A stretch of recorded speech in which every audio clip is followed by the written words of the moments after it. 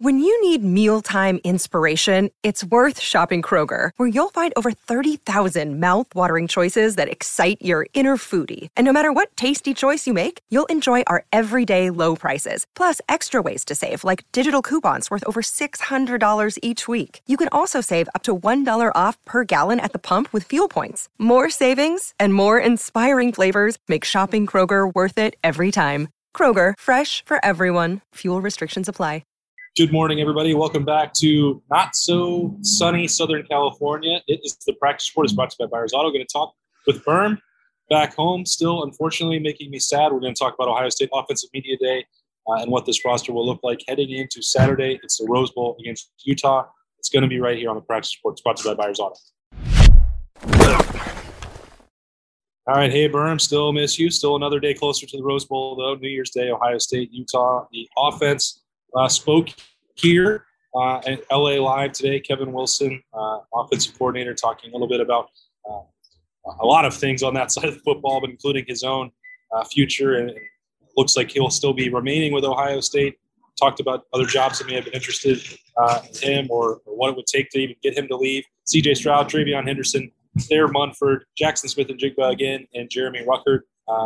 Those guys talking. It's not covering a ton of new ground. I think maybe the most interesting part about it was just this Cade Stover conversation. He wasn't part of this, but he's at linebacker, and it sounds, Berm, like he might not come back to tight end, depending on what happens and what shakes out. But Cade Stover's been there all month. He likes it.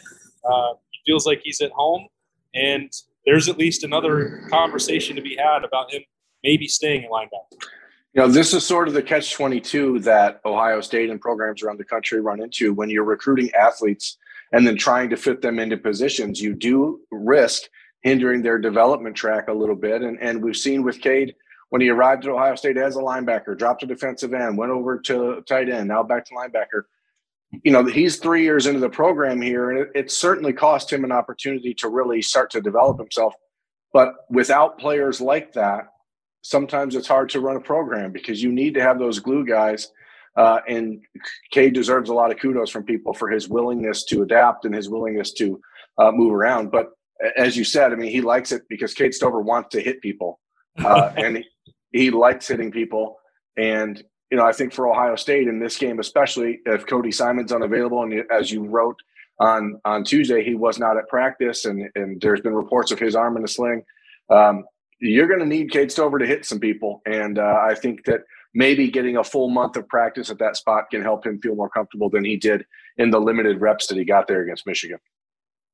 Yeah, I think there was maybe it was just me, but I think you probably share this, that we knew going into the game how thin Ohio State was at linebacker, and we saw Cade Stover out there. I believe it was only for one snap. It was no more than a couple helping out at linebacker, but he had been preparing there all week just because of the numbers. Well, you take Cody Simon out of this, like, okay, well, for this month, for this Rose Bowl, maybe he's there, but there is, an opportunity for him to stay there. And it's a balancing act because one of the factors you're looking at the future roster composition is if Mitch Rossi elects to come back for one more year. They're not sure if he's going to use that or not, or if he can get on a scholarship if they have one. And if they need Cade Stover at tight end, then there's going to be a push and pull going on there with, as you say, roster development. They feel good. In this game, Joe Royer is going to be the number 2 tight end. Mitch Rossi is still going to be playing his normal sort of fullback role. You have Sam Hart coming down the pipe. You have G. Scott, who's been dealing with injuries. So they have a room. Bennett Christian coming down. They have guys that they feel comfortable with, but there's not a real veteran-proven experience there. So they may need Cade Stover at both places, but he's going to have to pick one eventually. And Joe Royer is actually one of the more athletic tight ends in the room, and maybe the most athletic tight end in the Ohio State room, which may surprise people who think that G. Scott, because he's a former wide receiver, may have that athletic edge on him. But Joe's really come on in the last 2 months, according to people I've talked to, and this is what bowl games are for. It's about getting your guys an opportunity to step up and see how they can, help your program moving forward. And again, with Cade, it's like he's always sort of been this jack of all trades, master of none. But for him, if he wants to have a shot in the NFL, he's going to need to pick one, as you said. And so at this point, maybe it just makes more sense to rely on the guys who were actually tight ends their whole lives, and like Joe Royer, like Sam Hart, like Bennett Christian. As Jeremy Ruckert finishes out his career, the Buckeyes need someone in that spot. And if Joe Royer is going to be that guy, you got to find out now.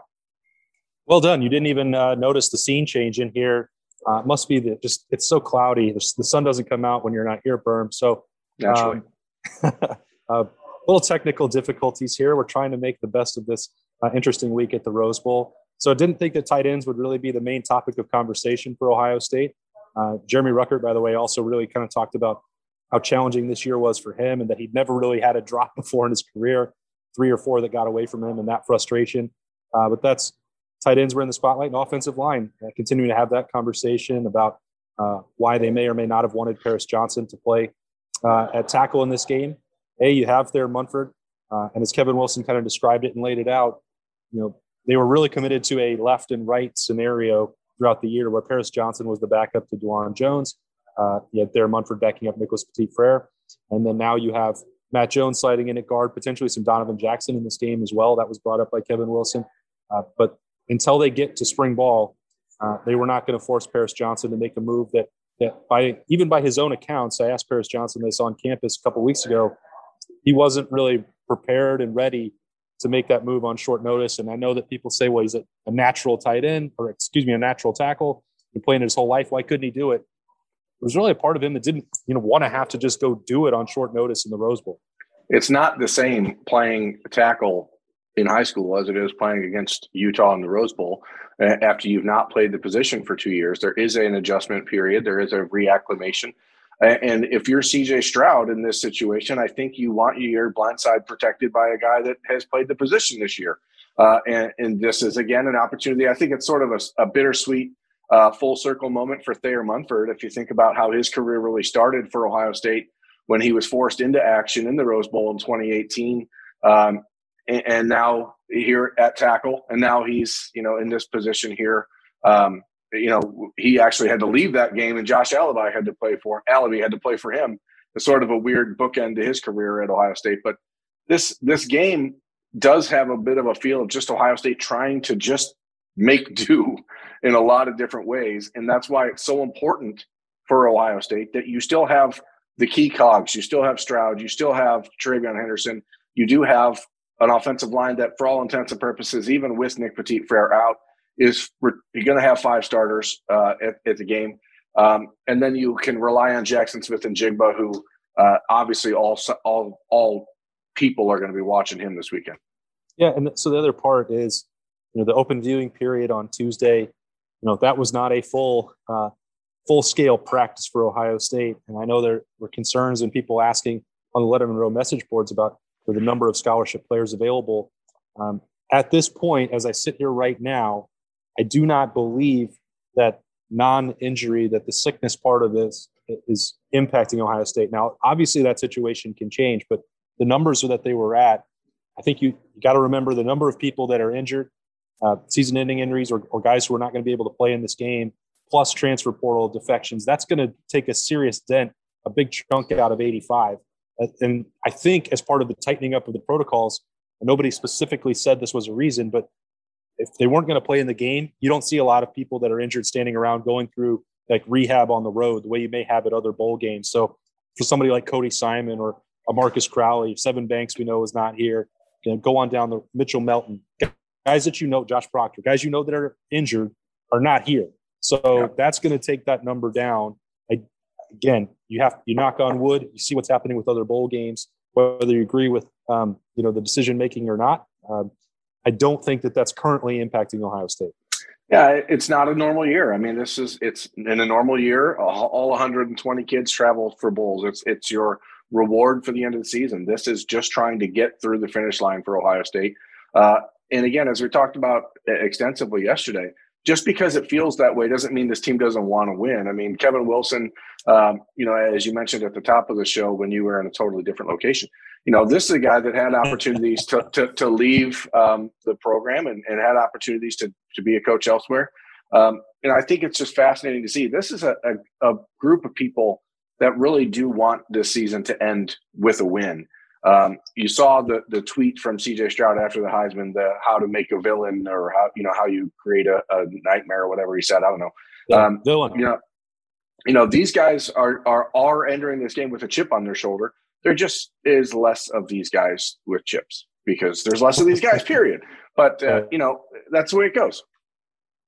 Yeah, I asked CJ Stroud about that tweet because a lot of this season, I wrote about it a few weeks ago before the Heisman, was him unplugging from social media, not paying attention to that noise. And he said, he still wants to have a little fun. He's a second-year college student. That's part of their life.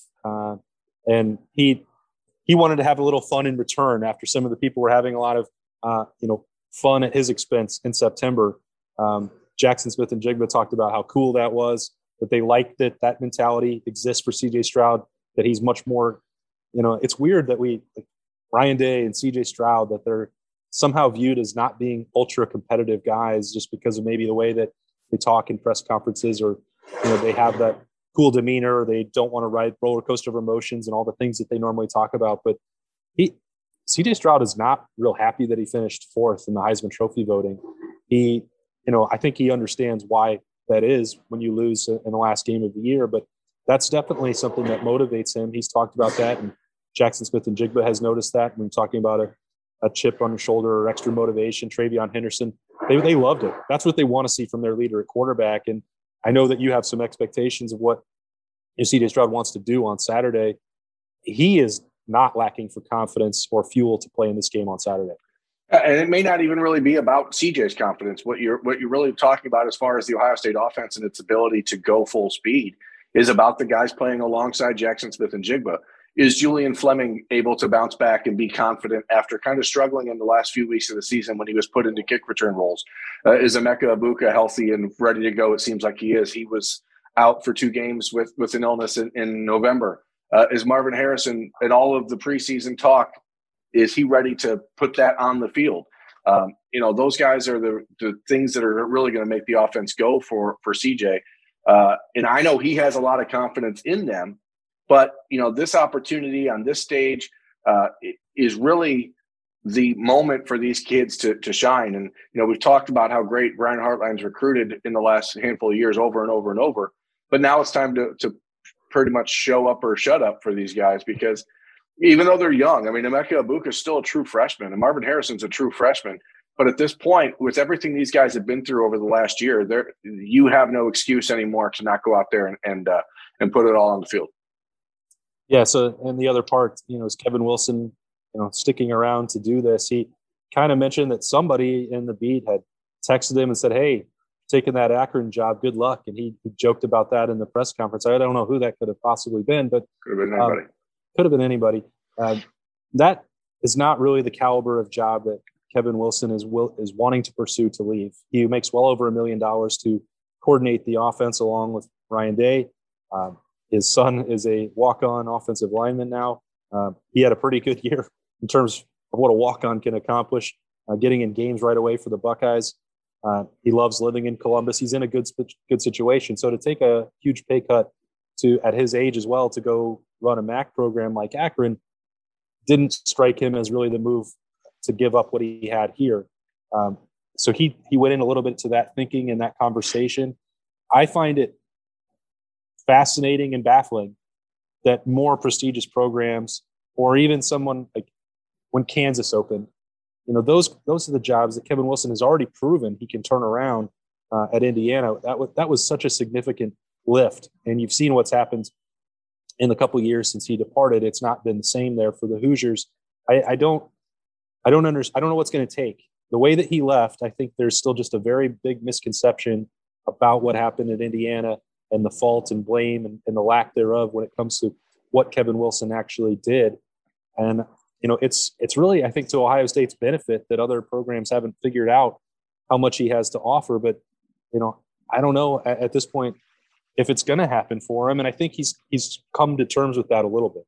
Yeah, but I think also some of that opportunity is tied to the fact that a lot of people sort of label Ryan Day as this offensive wonderkind, and they think that maybe Kevin Wilson isn't as big a part of the Ohio State offense as he actually has been. And I think that they're heading into this offseason, and I don't want to get ahead of things because the game is Saturday, but for Kevin Wilson's future and for Ryan Day's future, I think this offseason needs to be one where Ryan Day surrenders the offense more to Kevin Wilson, and Ryan Day himself has to learn how to be more of a CEO type coach a la Nick Saban, a la Urban Meyer, and begin to trust that this guy who's been there as long as he has been can run the offense the way he wants and understands how it's going to be done. And I think if that sort of mentality or that sort of messaging changes, and it's not Ryan Day's offense, it's Kevin Wilson running the offense, then maybe people will say, hey, you know what, we should give this Kevin Wilson guy a shot again. Because I think right now part of it is people just assuming that he's just sort of on, Ryan Day's coattails. And that's not altogether untrue, but it's also not true. So, I think you need to sort of delineate here what Kevin Wilson's role is moving forward. And, I think for Ryan Day, like I said, I think it's actually to his benefit that he gives up a little bit of that and lets Kevin Wilson run things. Well, I'm sure through the wonders of editing that Berm will make this look great, that I was in 2 different locations. It's been a week or 2 weeks of firsts for us as we put together all of this content on our Letterman Row YouTube channel that is brought to you by Buyers Auto. We're just winging it, man. This is the only way we can do it at this point. We're getting ready for the Rose Bowl on Saturday. We're trying to bring you as much content as we possibly can as Ohio State gets ready to play Utah on Saturday evening in the Rose Bowl, and a few more practices to go out here in California. I don't know. I just still miss you. Enjoy it, man. Enjoy the beautiful California sun and the smog and everything else that California has to offer. The world's most amazing place, for sure. The shuttle rides are great too. I know that you missed those. I actually almost fell on your curb yesterday. Yeah, boy. I was going to save that, but it's a dangerous place. Now I can't even laugh at what happened to you then. Imagine doing it with 70 pounds of equipment. You did it with a book bag.